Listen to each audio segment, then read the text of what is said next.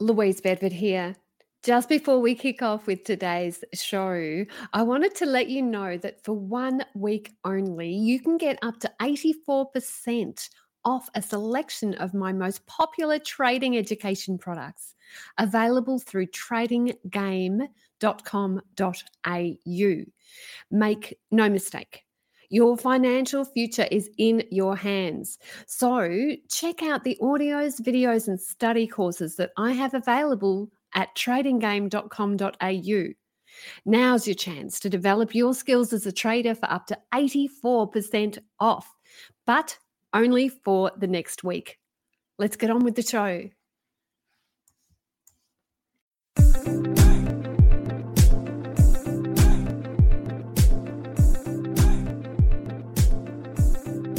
Hi, it's Caroline Stephen. Welcome to this week's episode of Talking Trading. Our guest today is Jordan Michaelides. Jordan is the head of institutional at CoinJar and the host of the Uncommon podcast. Jordan's a millennial who's had years of experience in institutional trading, and today on the show we talk about what Jordan's trading mentors taught him. We look at transitions in life and how this applies to people who might be thinking about becoming full-time traders. And then Jordan opens up most honestly and wonderfully about past issues of anxiety that he suffered from and how he has overcome them. And as Jordan was so open in expressing these past issues, today in Mind Power, Louise Bedford talks about looking after your body and basically being a good animal, so that you don't experience the rule of halt. Let's hear Louise now, and then we'll hear Jordan Michaelides. I want you to consider HALT. It's something that we can borrow from Alcoholics Anonymous. HALT. So careful about trading when you are hungry, angry, lonely, or tired. Now, what has happened with this is when we become excited or when we become depressed, it distorts the way we evaluate probability. It changes our views towards risk. It can also rewrite the past one way or another. We think we've been more successful than we have been, or more of an abject failure than we have been. So when you are experiencing those extremes, if you're hungry or angry or lonely or tired, or maybe a combination of all four, you are not being objective. You are not evaluating the risk the way that you should, the way a trader should. So be aware of those triggers, those personal internal triggers. Do everything that you can to be a good animal. Get adequate sleep. Watch your nutrition, watch your exercise, careful about who is around you to support you. And all of that will mean that you're more likely to live the trader's life.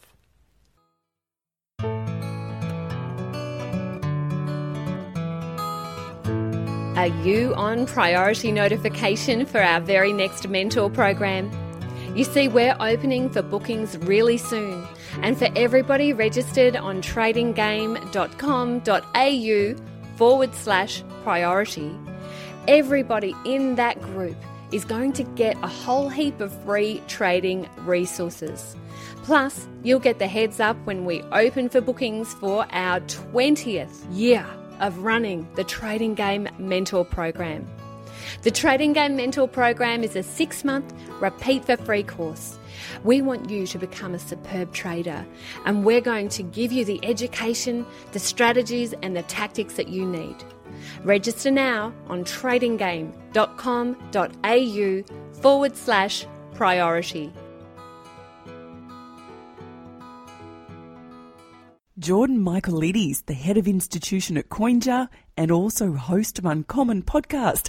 Hello and welcome to Talking Trading. Hey, how's it going? Jordan, it's so good to have a fellow podcaster on the show. It makes my blood run faster.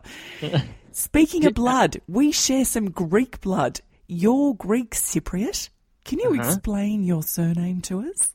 So, Michaelides is the last name, and as I was saying earlier when we were setting up, Edes just means son of, and a lot of people in Cyprus have this name.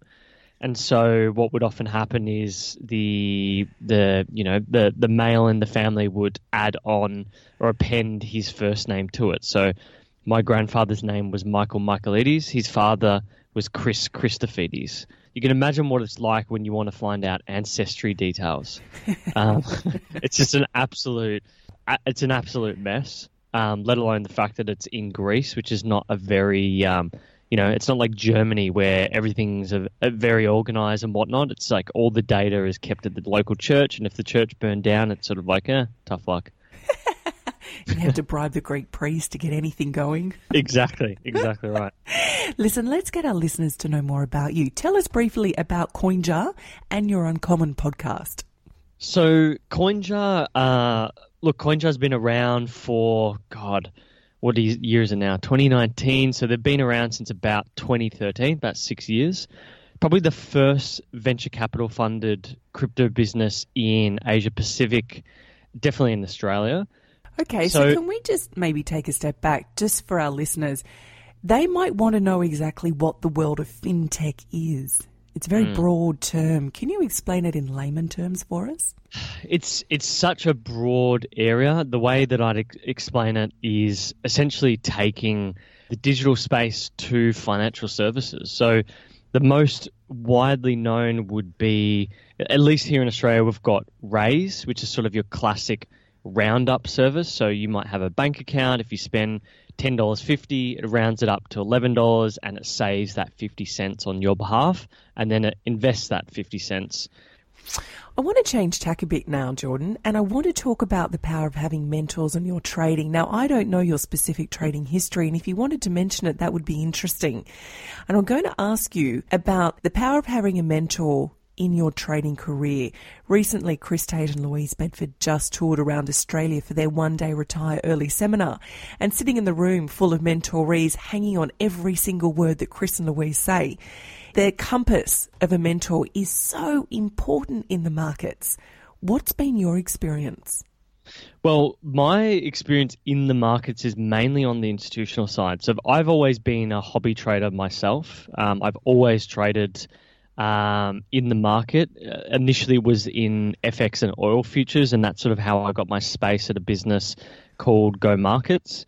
And I'd say that my total experience on the institutional side is 5 to 6 years, and you probably add on another 2 to 3 of personal trading. So that's really where my experience lies. And working on the institutional side, I've been able to see, I had mentors just working in the business, and that was invaluable. I think mentors are probably the greatest thing that any one individual can do to improve their life. And they don't have to be mentors that you go up to and say, hey, I want you to be my mentor, because as soon as you do that, you're applying pressure on that individual. It could be someone that you're paying for from a course or learning from them. It could be someone who's dead. You could be reading a book about Benjamin Franklin.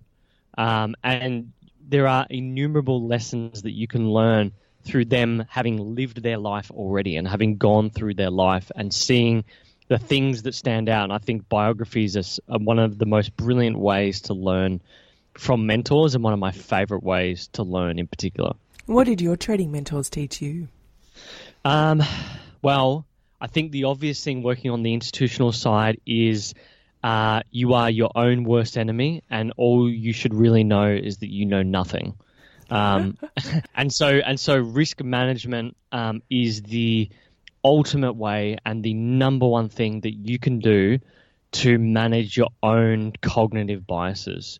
I think it's Warren Buffett who's got the quote that rule number 1 is don't lose money. Rule number 2 is see rule number 1. You just don't want to lose your money or your capital at all. The time it takes to win that money back is daunting. And so I really learned that watching people trade. Working on the institutional side, you see thousands of people trading on a daily basis. And the winners, it was quite clear and quite obvious who they were. They were the ones who stopped losing capital and managed their risk. How many mentors did you have trading? Trading-wise, the big one for me was Chris Gore. He's now the CEO of Go Markets. He taught me a lot. Everything from commentary to managing liquidity to trading and managing risk on my own. He was a very, very big mentor along the way. And I think just watching other people, like Warren Buffett has been a big one for me. I've always been a sort of value investor, and I feel like I've consumed absolutely everything that Warren Buffett has either written, read, or commented on you could possibly have seen. I'm a value investor through and through, and I think everyone that sort of sits within the community, whether it's the Kyle Basses of the world or Charlie Munger, I've read the Charlie Munger's Poor Charlie Almanac, which is super hard to get a hold of, and they're about $200 a pop if you want to buy them in Australia. So yeah, I've just consumed absolutely everything from people that I admire in that space, I'd say. Being a tribe of traders is really important to us, and the sharing and connecting that comes from talking to another share trader. You can't talk about share trading to someone who doesn't share trade. How do you find the value of connection with other share traders? It's very valuable. I have a very select few people that I speak to about investments, and they're always hypercritical of what I do. They're often people that have opposing views to me. So. And that's what I like, because I like to be challenged about what I believe, because the greatest issue, as I said, is your cognitive biases. So oftentimes I'm looking at an investment, and now as a value investor, I really don't look at something on an intraday basis. I look at it on a multiple year basis.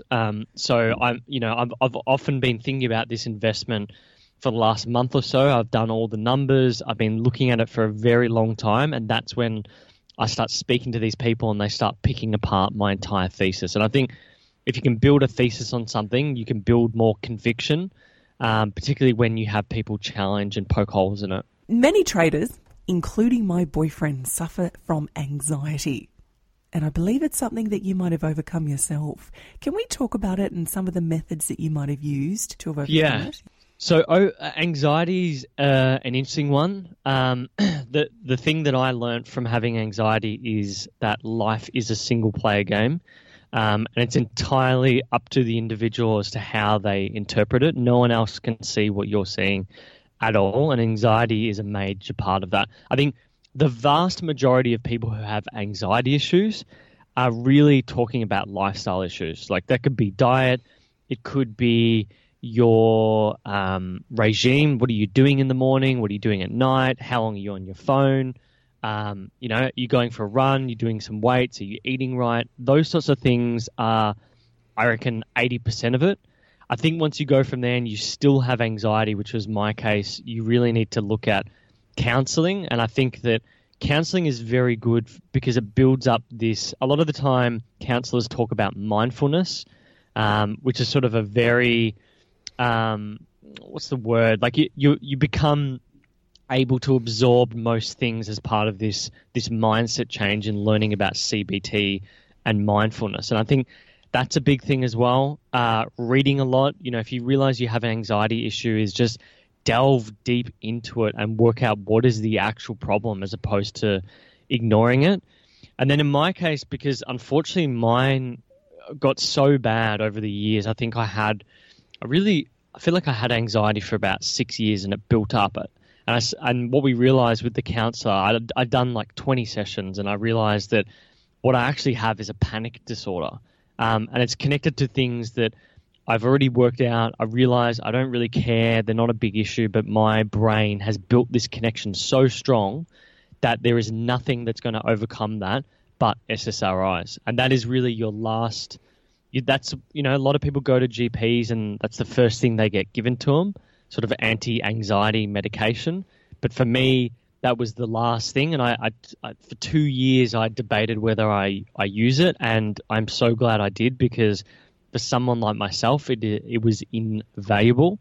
And what it makes you realize is that, anxiety and panic disorders and all that sort of stuff is really just the development of terrible, terrible habits.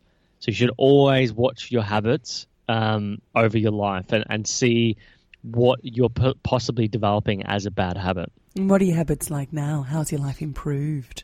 Dramatically. I mean, the biggest thing for me was my thing was very specific because when I was a kid, I saw my dad and he was eating a piece of octopus, as all good Greek men do, and I thought that he was choking on a piece of octopus, but really, apparently, he got a little bit of food stuck in his throat, right? Not like he couldn't breathe or anything, but as a kid, I connected that to him choking, and then later on in life, when I got anxiety, my whole thing was I had a dry mouth. That's one of the key symptoms of anxiety. And I just basically connected this thing to being paranoid about swallowing certain types of food, and it became like a phobia. And so the biggest thing for me that I noticed was how ridiculous it was, and how ridiculous anxiety can make the simplest of things be. And that's all that anxiety is, the development of terrible habits and beliefs. And so the medication made me realize that it's actually really easy to delve away from this stuff once you get some perspective. And I think doing all those things, from lifestyle changes to counseling to books, and then eventually medication if you really need it, is the only way to come out of anxiety, I'd say. I'd like to talk about dealing with transitions and going from one role to another, and I know you relate to this, Jordan. How does this impact people when they want to become full-time traders? It's tough. I mean, I still try to work it out to this day. I feel like I've just worked it out, having gone from being in the finance space to really running a media business. And I'm still in the last legs of transitioning out of finance, simply because I still love it. And really a lot of the work that we do is in the finance and business space.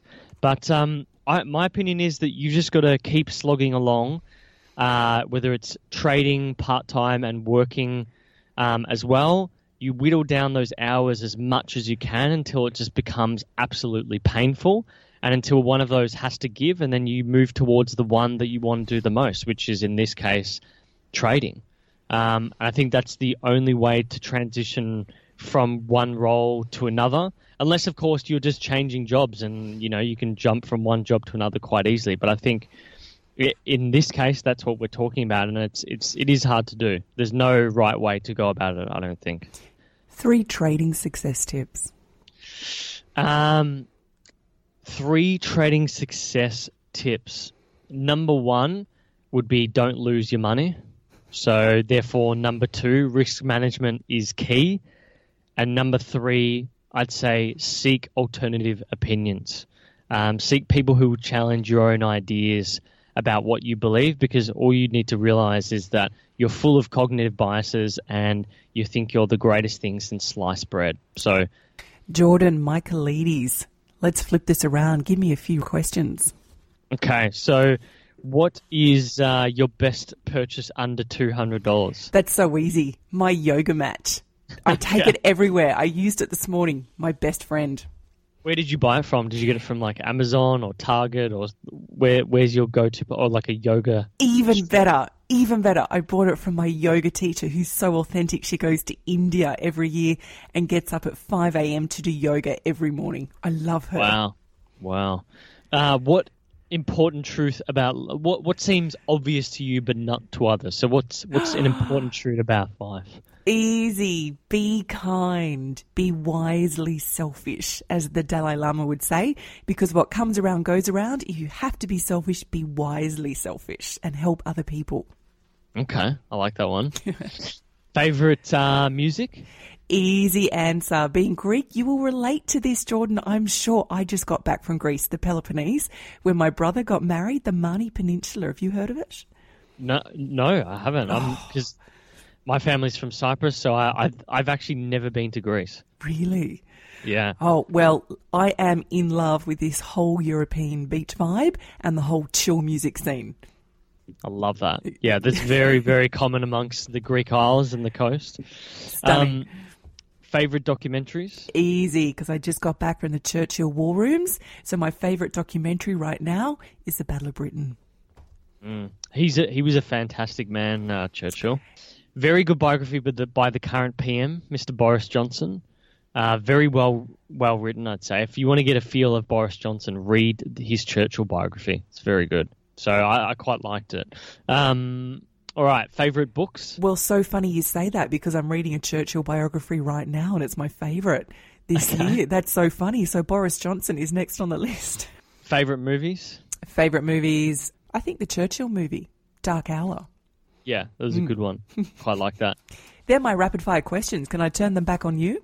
Yeah, let's go for it. Okay, favourite books? Favourite books? I'd say the two most impactful books for me have been Sapiens by Yuval Noah Harari, and that just talks about humans as a species and how long we've existed in the world and what we've done. I think it just gives you a lot of perspective. The last person who talked about this book, Sapiens, was the market wizard Tony Saliba. Really? Yes. It's a fantastic book, as well as the biography on Benjamin Franklin. I think being in the media space, this guy was the original... He was the original propagandist. He was the original communicator, the ad man. He was everything. He essentially had the rights to the mailing system in America and also owned two major papers. And not many people realize he created the lightning rod. Best purchase under $200. God. I was thinking about this the other night. It's really hard. I want to say AirPods because they're an amazing purchase. I could say any book, but I've got to say taking my partner out for a $30 date in the city when I was 18. We've now been together for 11 years. We're business partners.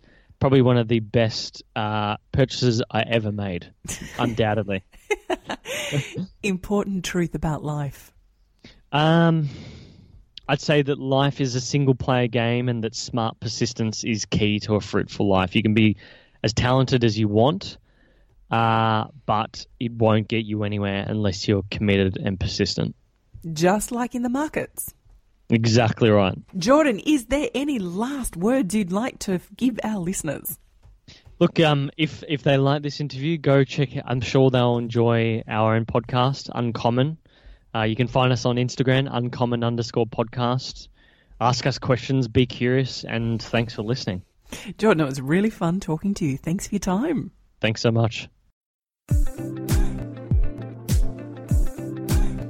And guys, that's it for this week's show. Stay tuned for next week as we hear from Jeremy Newsom from Real Life Trading on how money does grow on trees. Louise and I like to call Jeremy the bomb because he's so energetic. You'll love him. Stay tuned for next week. Take care. As always, if you like this show, please be sure to tell a friend. This is super important because word of mouth is the most powerful way that people can get in touch with us. You can also subscribe on Apple Podcast and make sure you give us a big fat 5-star review because it helps people find us. You'll also notice that Talking Trading doesn't use sponsors and barely advertisers. This is because Chris Tate and Louise Bedford fund this show from tradinggame.com.au. If you'd like to get Louise's 5-part free e-course, register at tradinggame.com.au. So until next week, happy trading. The views represented on Talking Trading are general in nature and do not take into account your objectives, financial situation or needs. Before acting on any of the information, consider its appropriateness in regards to your own situation.